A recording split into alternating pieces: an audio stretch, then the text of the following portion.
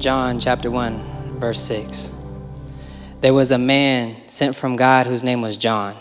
He came as a witness to testify concerning that light, so that through him all might believe. He himself was not the light. He only came as a witness to the light. The true light that gives light to everyone was coming into the world. He was in the world, and though the world was made through him, the world did not recognize him. He came to that which was his own, but his own did not receive him. This is the word of the Lord. You can have a seat. This is something that occasionally happens as a pastor. You realize you wore the same clothes you wore on the video shoot day. I got more than this, just so you know. So if you were around last Sunday, we read the first 5 verses of John chapter 1, and we picked up right where we left off.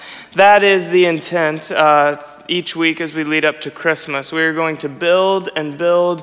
We're wringing out the first 14 verses of John's gospel for everything they're worth. And the punchline, the place that we're driving toward as we move up to Christmas is this: the Word became flesh.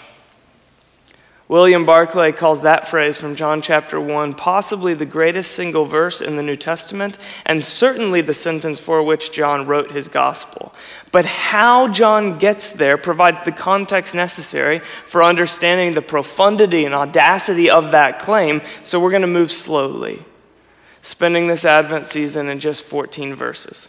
Now, Hakeem got us off to a brilliant start last week, and today we're going to make our way through the deep weeds of John chapter 1. So as an anchor for you to hold to as we make our way through these movements is this single statement: glorious promises grounded in reality. That's those 11 verses in the statement. Glorious promises grounded in reality. We'll take that phrase in 2 parts, and we're going to start by retreading on some familiar ground from last week. So if you don't have your Bible open it to John chapter 1. I'm going to pick up right in verse 1. So when I say it was the best of times, it was the worst of times, what do you think of? Yeah, I mean, I can't tell what you're saying, but I'm assuming you're saying A Tale of Two Cities, right? Charles Dickens. Come a little louder for this one. Call Me Ishmael. Moby Dick. How about this? Mr. and Mrs. Dursley of number 4 Privet Drive were proud to say that they were perfectly normal. Thank you very much. Harry Potter, slightly more lowbrow in the literary community, but arguably more magical. Let's do one more. 'Twas the night before Christmas, and all through the house. Does anyone know what that's called? No, it's called A Visit from St. Nicholas by Clement Clark Moore. I also thought it was from 'Twas the Night Before Christmas. Might be time for a rebrand, a second printing or something. Now, the point is that all of those are famous opening lines. When you hear those words, they take you somewhere. They transport you into a particular narrative and a particular reality. So if I were to stand before you in a room like this one and drop the line, "'Twas the night before Christmas," I would obviously be doing so intentionally to take you somewhere in your imagination. And that is exactly what the Apostle John was doing in the opening line of his gospel. In the beginning was the Word. In the beginning is a loaded phrase. Those are the first words in the Bible. They're the opening line of the story that the Jews have grounded their lives and culture in for thousands of years. The opening lines of the very story that's carried them from slavery to deliverance to prosperity to exile. Those are the words that they would have recited in the temple since childhood. That might be the most distinct phrase in the whole of the Hebrew language, and he just opened with it. Now, John is a Jew. He knows exactly what he's doing. If he were doing a book launch reading for his new gospel at the Jerusalem equivalent to Powell's, I imagine he would have paused here just to let it land. In the beginning was the Word. Something like that. Because with that phrase, every Jew who picked up John's biography of Jesus would have immediately thought, oh, he's telling our story. In the beginning was the Word, or was the Logos in Greek. This is the language it was originally written in. That is just as loaded. Because logos is the foundational term of Stoic Greek philosophy. Logos means the rational principle by which everything existed. It was the common foundation that makes rational sense of the world. So philosophy is all about deconstruction of everything that we assume to be true to get down to the very essence of what is. And logos was the floor of philosophical deconstruction. It was a term that the Greek Stoics would use to say, if we strip life down to its very essence, there's something at the core holding this whole thing together. There's something that makes existence possible. Whatever that something is, let's agree to call it logos. And so they did. Now again, John knows what he's doing. By the time he wrote this, there's 100,000 Greek-speaking Christians for every one Jewish Christian. That is how the extent to which the early church had spread through the Roman Empire. So with the word logos, every Greek who picks up John's biography of Jesus would immediately think, oh, he's telling our story. This is the best way I know to show you what John has just done in these 6 words. Imagine that you're at a holiday cocktail party. It's one where you were invited by a friend, you don't really know the other people there, and the worst thing imaginable happens. You arrive first, and your friend's running 5 minutes behind. So what do? You grab a beverage and mingle. And by mingle, I mean you grab onto that first little conversation cluster you can find room to fit yourself in physically. Because mingling is like being lost at sea. And every little conversation is a life raft. It doesn't matter which one you get on, you're just drowning out there, right? So you find your way into one of those, and 5 minutes into that conversation that you're using as a life raft, you hear someone in another conversation across the room get everybody laughing with the story that you're telling, so it gets your attention. And then you hear them bring up the town that you grew up in. And then you hear them name your childhood best friend by first and last name. What do? You immediately start figuring out when you can get off of this life raft and swim to that one because someone over there is telling your story and you want in on that. John just did that to the entire Greco-Roman world in 6 words. You got to admit, this guy is good. He's telling all of our story, and it's the oldest story. The opening paragraph of John's gospel runs parallel to the creation account in Genesis. In the beginning was the Word, and the Word was with God, and the Word was God. They were together, and they were the same. The Logos, the core philosophical principle, was with the Theos, the divine being. In fact, the Logos is the Theos. I know. But this is more than just philosophical mumbling. John is taking the apex of Greek academic thought and he's placing it within the Hebrew Torah to make the most substantial claim for the very foundation of our existence. The principle that holds the whole world together is a person. Now, of course, the Bible does not have a monopoly on theories around life's origin and meaning. The ancient Greek world had plenty of creation stories, and the primary theme that ran through all of the other ones was power. They all went something like this. There was an epic battle in the pantheon of the gods in the heavens. One god won, and then all the others fell into rank beneath that god. That god who had rightfully claimed the throne is now the powerful creator of all that we know and exist and experience. John's summary of Genesis was the Word was with God and the Word was God. So he is proposing this theory that there was in the beginning a triune God that lived in a perfect communion of love. And God experienced selfless love and the desire to share that love with another, a little bit like a married couple who looks at one another one day and says, you know, this love that we're sharing between the two of us is so good. What about if a little bit of me and a little bit of you could come together to create another, and then we could direct the love that we share at that other? So the core principle of the biblical creation story is one of love, not power. In the beginning, there was power. That's the foundation of all of the other stories. In the beginning, there was love. That's a profoundly different starting place. John opens his account of Jesus' life not with a nativity scene, and I know that that's going to be disappointing to some of you. But instead, he does it by pulling the whole world into the oldest story ever told to propose the most substantial foundation for life that's ever been offered. And he offers it to Jews and Greeks, to philosophy professors, and to illiterate peasants. The guiding principle that makes all of existence possible, the principle that holds the whole world together, and the principle that holds you together is a person defined by love. This is more than just rehashing the past or rewording Genesis. John is drawing Jew and Greek together to make a claim that both the temple and the Parthenon are going to find offensive or intriguing, or probably both. The oldest story has a second chapter. Let's look back at our Bibles now and pick up in verse 4. In him was life, and that life was the light of all mankind. The light shines out in the darkness, and the darkness has not overcome it. So Genesis opens with nothing but darkness. It's formless and void. And then God's opening line of dialogue in his own script is, let there be light. And then light floods the darkness, and the rest of creation follows. God said it, and then it came to be. John then calls Jesus the light of all mankind. In the beginning, God said it, and it came to be. There is no separation between God's speech and God's action. What he says is what really is. That'll matter for you later. Now, I said a minute ago that John doesn't bother with the nativity scene. That isn't entirely true. He just sums it up really tightly like this. The light shines out in the darkness. That's his birth story. In the beginning, there was a God loving enough to share that love with the likes of us, and there's still a God that loving enough to enter into the darkened creation to start a new creation right here in the infected soil. So here is John's opening scene of the second chapter of the oldest story. The Creator is the recreator.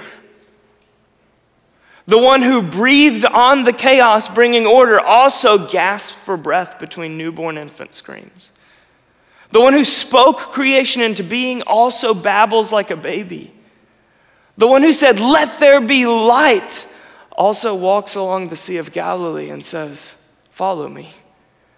And the one for whose speech creates, the one for whom there is no separation between what he says and what really truly is, now says over you, forgiven, redeemed, welcomed, trusted.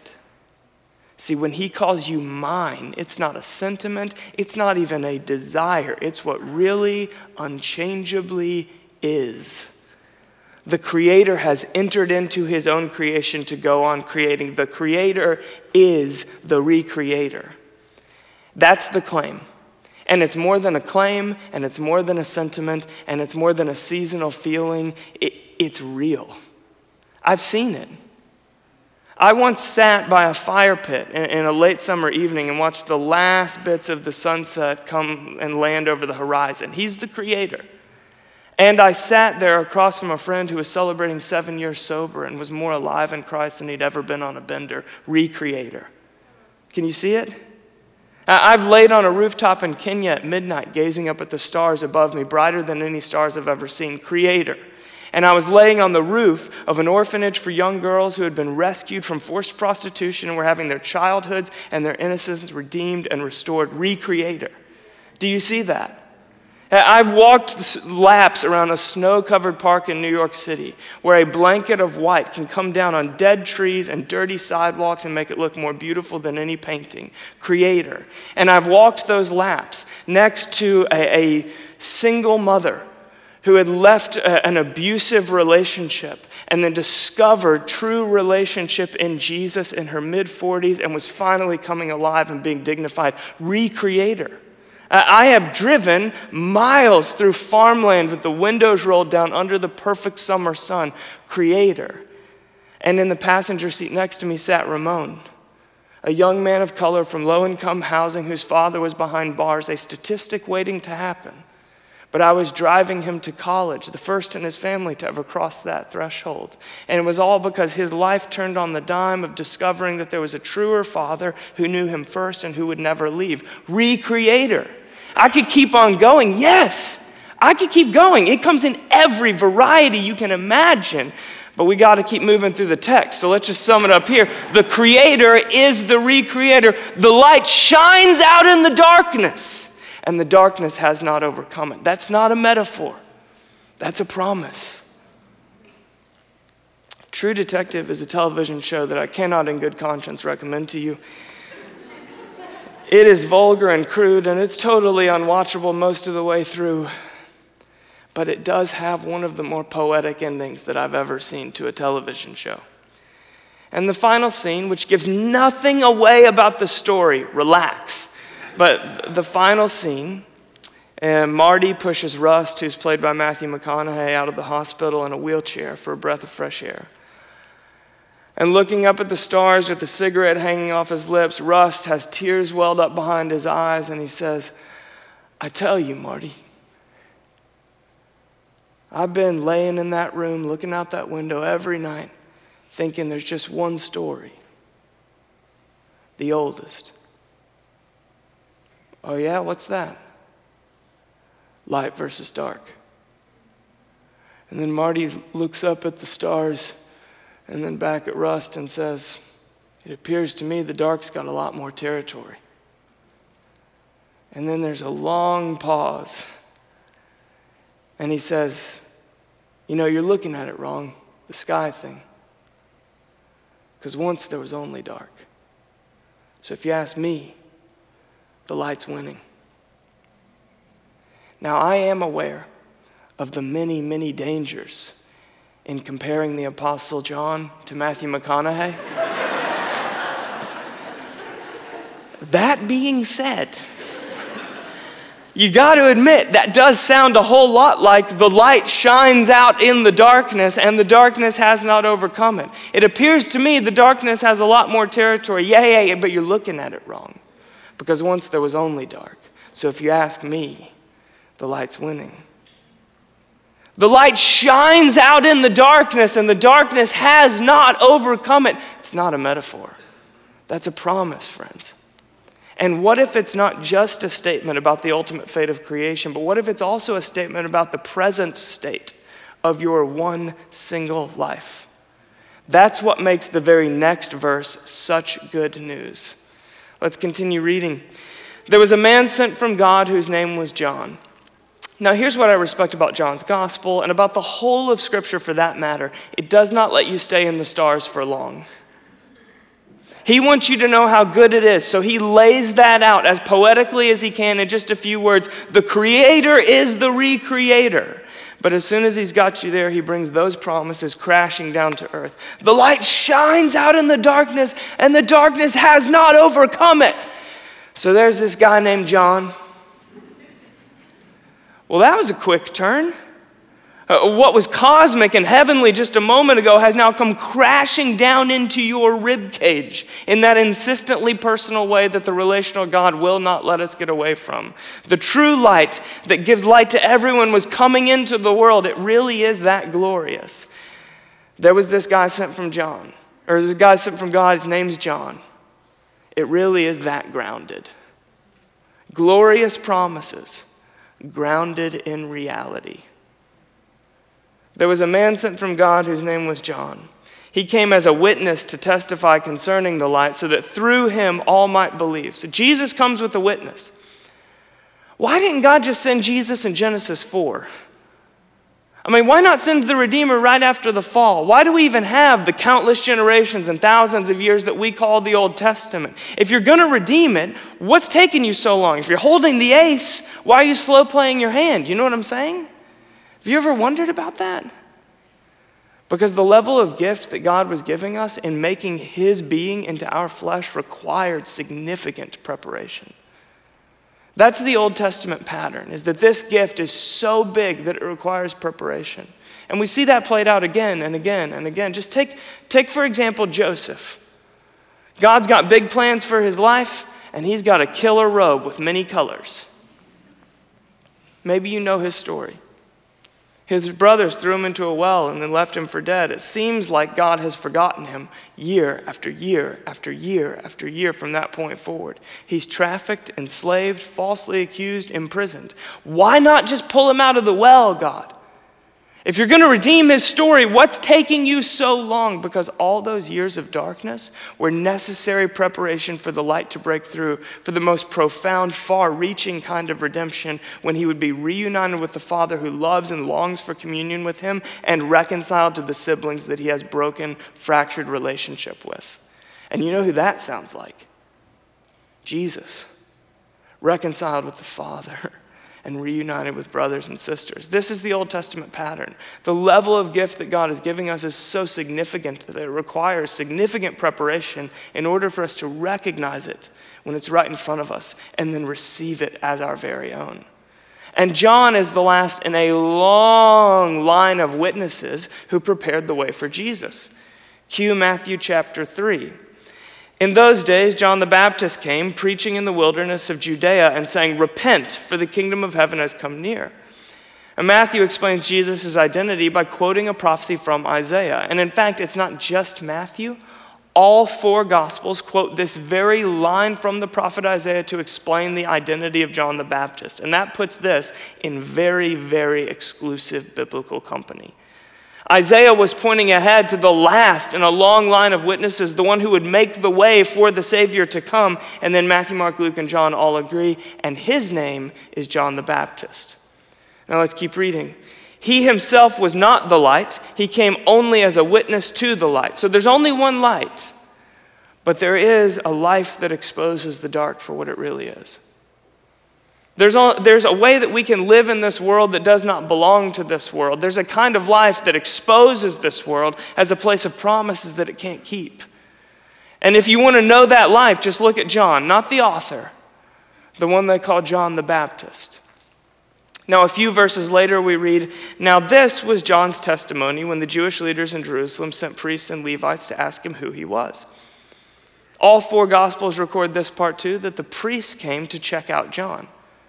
There's some wilderness baptizer who's drawing a big crowd, and so they took their day off to go check him out and hear him preach.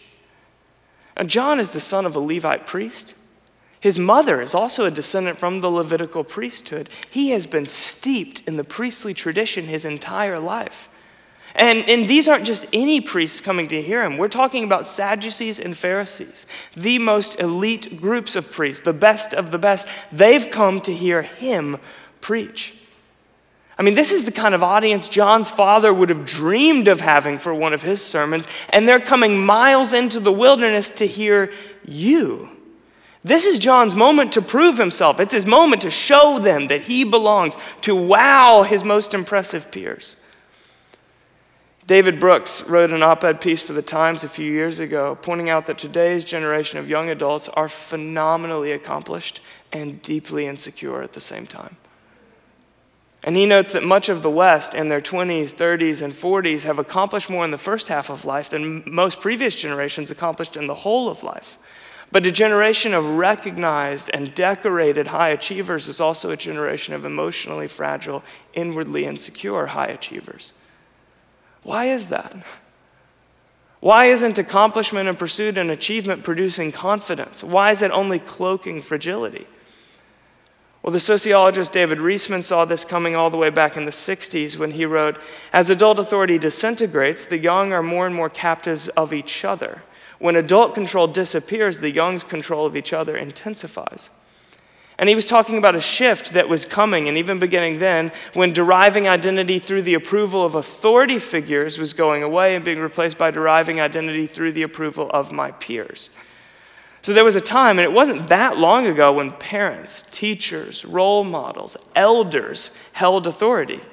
So I feel smart when my teacher gives me a good grade, or I feel important when a person of authority takes interest in me. I'm secure when I'm loved by my parents. And that had its own issues, but they're not the issues of today's modern young adult.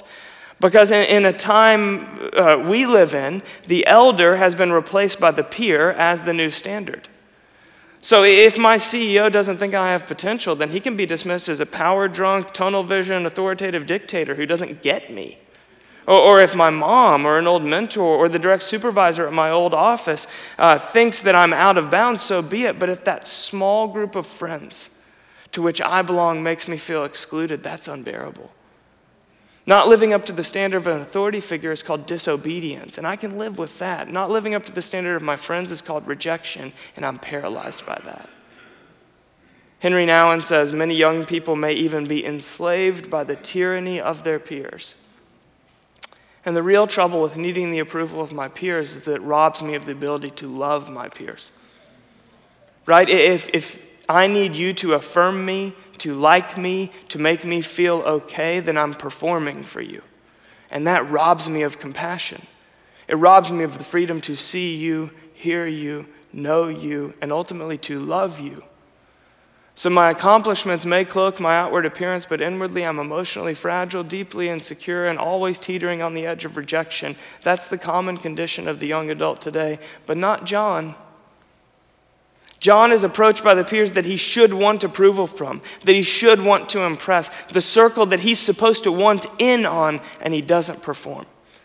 He witnesses. I'm not the light. I'm just here to expose the dark so you can recognize the light when he shows up. Don't you see how free he is? He is not preoccupied with impressing the gatekeepers of his success. John can look the people that he should crave approval from the most right in the eye and then offer them the very same invitation that he's been giving to the peasants. I'm not the light. I'm just here to prepare a way for the light. But you can come into these waters and be baptized so that you can truly see when he shows up. John was free. And people that free are dangerous. They're a threat to the kingdom of this world and to the status quo. That's why they paved the way for the kingdom of God to come. See, if you can live the same way in front of your CEO and your best friend because your identity is not dependent on either one of their approval of you, then you've become dangerous. Or if you can sit with a friend over margaritas and chips and then sit with the same friend over a glass of water and have exactly the same experience because your motive is relational love, not self-indulgence, then you've become dangerous because the cravings and appetites of this world have lost their grip on you. So you can crave the world that is to come. What if we actually believed that freedom from the appetites of this world is more satisfying than getting everything we want? What a gift we might be to Portland then. Or what if we actually rooted ourselves so deeply in his intimacy that we were free enough that we could love our neighbor? What a threat we might be to the status quo then in the best kind of way. That is a life that exposes the dark. So witnessing is about freedom. But there's another scene, one that comes later in John's life that shows us that witnessing is also about waiting. Matthew chapter 11 says this, when John, who was in prison, heard about the deeds of the Messiah, he sent his disciples to ask him, are you the one who is to come, or should we expect someone else? This is John the Baptist's crisis of faith. Years later, John's being held in a prison cell in Jerusalem without just cause, and so he sends a message to Jesus. Are you really the guy? Or should we be looking for somebody else? Now, what's behind that question? I've gone all in on the glorious promises. I thought the light was here to push back the dark, and it was looking promising for quite a while there, but now I'm looking at the four walls and metal bars of a prison cell thinking, how can this be it? So are you really the guy, or should we be looking for someone else? Is this it? Everything significant that God does in this world and in us, it involves long stretches of waiting. Why? Because these promises don't stay in the stars. They get grounded down here in reality. And the reality of this world includes things like delay, pain, loss, disappointment, and unmet expectations. Are you the one who is to come, or should we look for someone else? I thought the light was here to push back the dark, but how can a cop behind bars possibly be part of the plan? How can redemption hurt this much? Is this it? We know that question. You don't get very far into a life of faith, or just into life itself for that matter, without asking your own version of the question, how can this possibly be it? Now, John's given himself to redemption. I mean, he was a witness first by freedom, but now he's being invited to grow into maybe even a more mature witness by waiting. And we are all too familiar with the waiting that this life in this world deals us.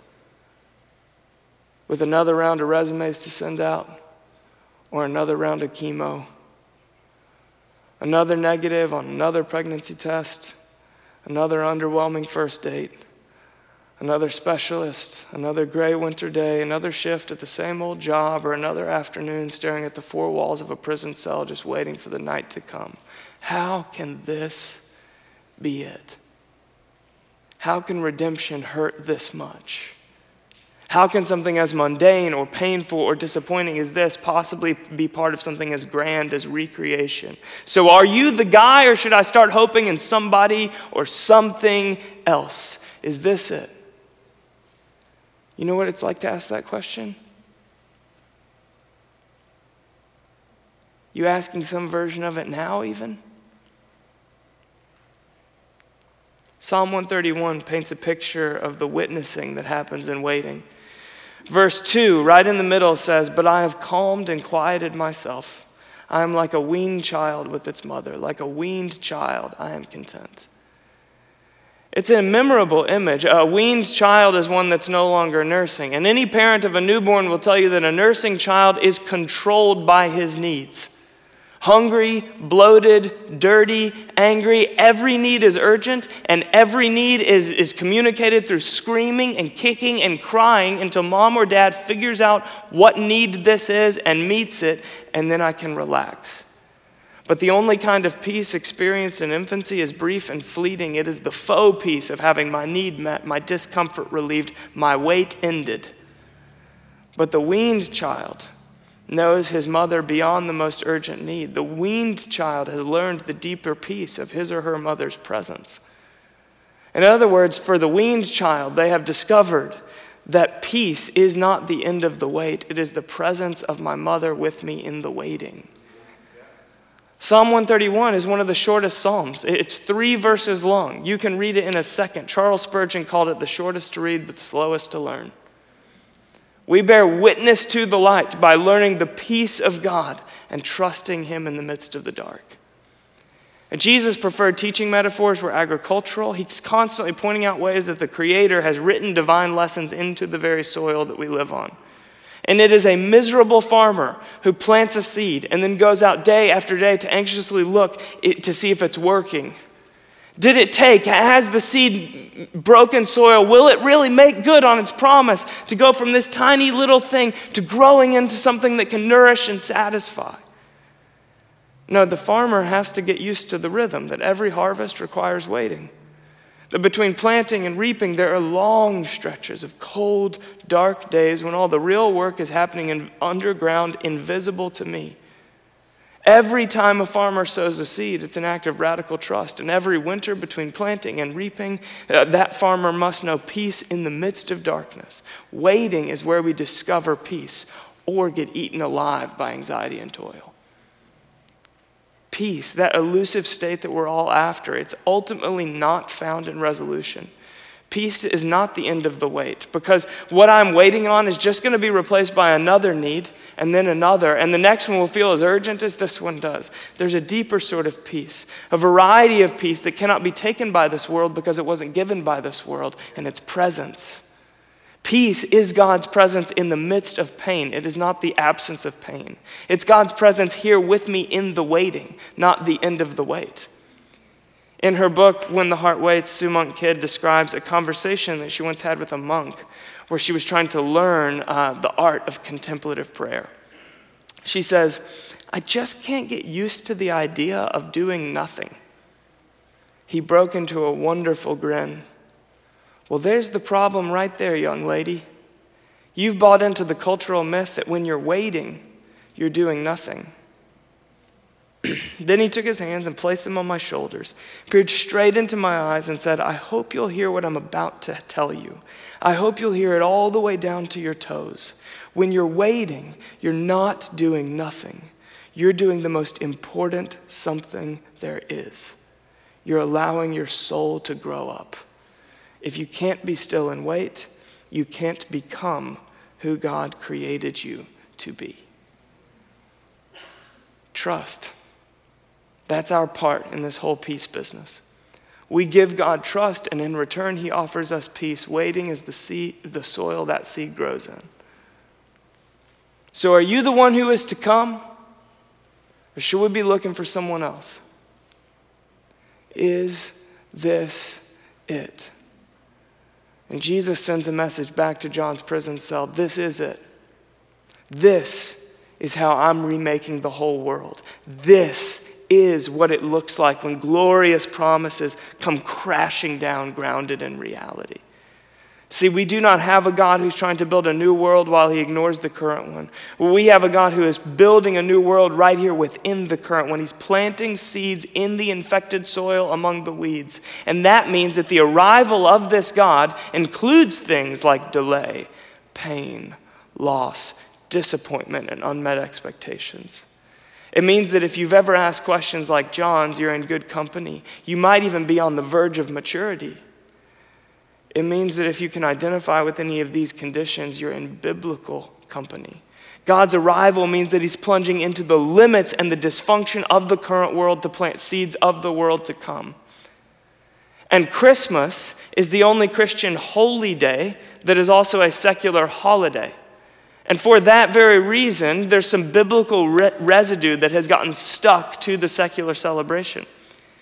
The holiday season, it stands for sentiments like joy, cheer, brightness, generosity, all of which are rooted in biblical Advent, and all of which are printed on your Starbucks cup and your Amazon gift card. Only the secular version then replaces Jesus, the source of those things, with snowflakes, mistletoe, and peppermint mochas. See, the westernized secular Christmas is a celebration of glorious promises, but they are not grounded in reality. And that's why the holidays are a really happy time for a whole lot of people, but they're an incredibly painful time for an equal number of people. Because the holidays drag up whatever is. They drag up good memories from the past or painful memories from the past. They invite us to rest in the company of loved ones, or to be forced to pass long, slow days thinking of the loved ones we don't have, or the loved ones we wish we could trade out, or to remember a loved one who's not here this year. Christmas drags up memories we want to relive over and over, and it drags up memories we never want to relive but are forced to every December. The modern Americanized version of Christmas can be so painful because it's got all of the promise and none of the reality. It's sentimental and flimsy. It's glorious promises that don't get grounded in reality. God's arrival means glorious promises are grounded in the stark, dark reality of this world, even the waiting part. So let's return for the final portion of our teaching text, and this is where we're going to land for today. The true light that gives light to everyone was coming into the world. He was in the world, and though the world was made through him, the world did not recognize him. He came to that which was his own, but his own did not receive him. Those he came to didn't recognize him. Glorious promises got too close, too grounded in the harsh reality of this world. Glory came in disguise. See, the truth is that the very thing that made Jesus hard to recognize is also the thing that made him worth trusting. Jesus did not ask John to endure anything that he was not about to endure himself. Just like John, Jesus endured mockery, rejection, unjust arrest, and even execution. Jesus invites us to be his witnesses, to know the freedom of John, to know even more freedom than John. But we do not get to avoid the waiting. Delay, pain, loss, disappointment, and unmet expectations. And Jesus himself faced those very things, the very conditions that he asks us to endure. Dorothy Sayers writes, "For whatever reason God chose to make man as he is, limited and suffering and subject to sorrows and death, he had the honesty and the courage to take his own medicine. Whatever game he is playing with creation, he has kept his own rules and played fair. He can exact nothing from man that he has not exacted from himself. He has himself gone through the whole of human experience, from the trivial irritations of family life to the cramping restrictions of hard work and lack of money to the worst horrors of pain, humiliation, defeat, despair, and death. When he was a man, he played the man. He was born in poverty and died in disgrace and thought it well worthwhile. Desmond Tutu once recounted the story of a Jewish prisoner in Auschwitz who was forced to clean toilets. And as he scrubbed this toilet bowl covered in filth, a Nazi soldier stood over him and mocked him, saying, "Where's your God now?" And without even looking up from scrubbing, he said, "He's right here with me in the muck." This is not a God who offers escape from the reality of this world, but a God who plunged headfirst into the worst of it to create a new world right within the current one. You see, Jesus hasn't revealed a God that we can perfectly understand, but he has revealed a God that we can perfectly trust. I trust the God who, even if he's not willing to make all the suffering go away and end all of the waiting, wears the suffering alongside me and waits with me. This is a story big enough to connect the dots of creation and the cosmos above, and it's also a story that's personal enough to include your suffering, your loss, your anger, your pain, your embarrassment, your unmet expectations, and your disappointment. These promises are that glorious, and they're equally grounded in that reality. So grounded, in fact, that the world didn't recognize him. But who did? Who saw glory even when it came in that disguise? Well, there was Elizabeth, the mother of John the Baptist, an elderly, infertile woman who became pregnant in old age, who knew something about waiting.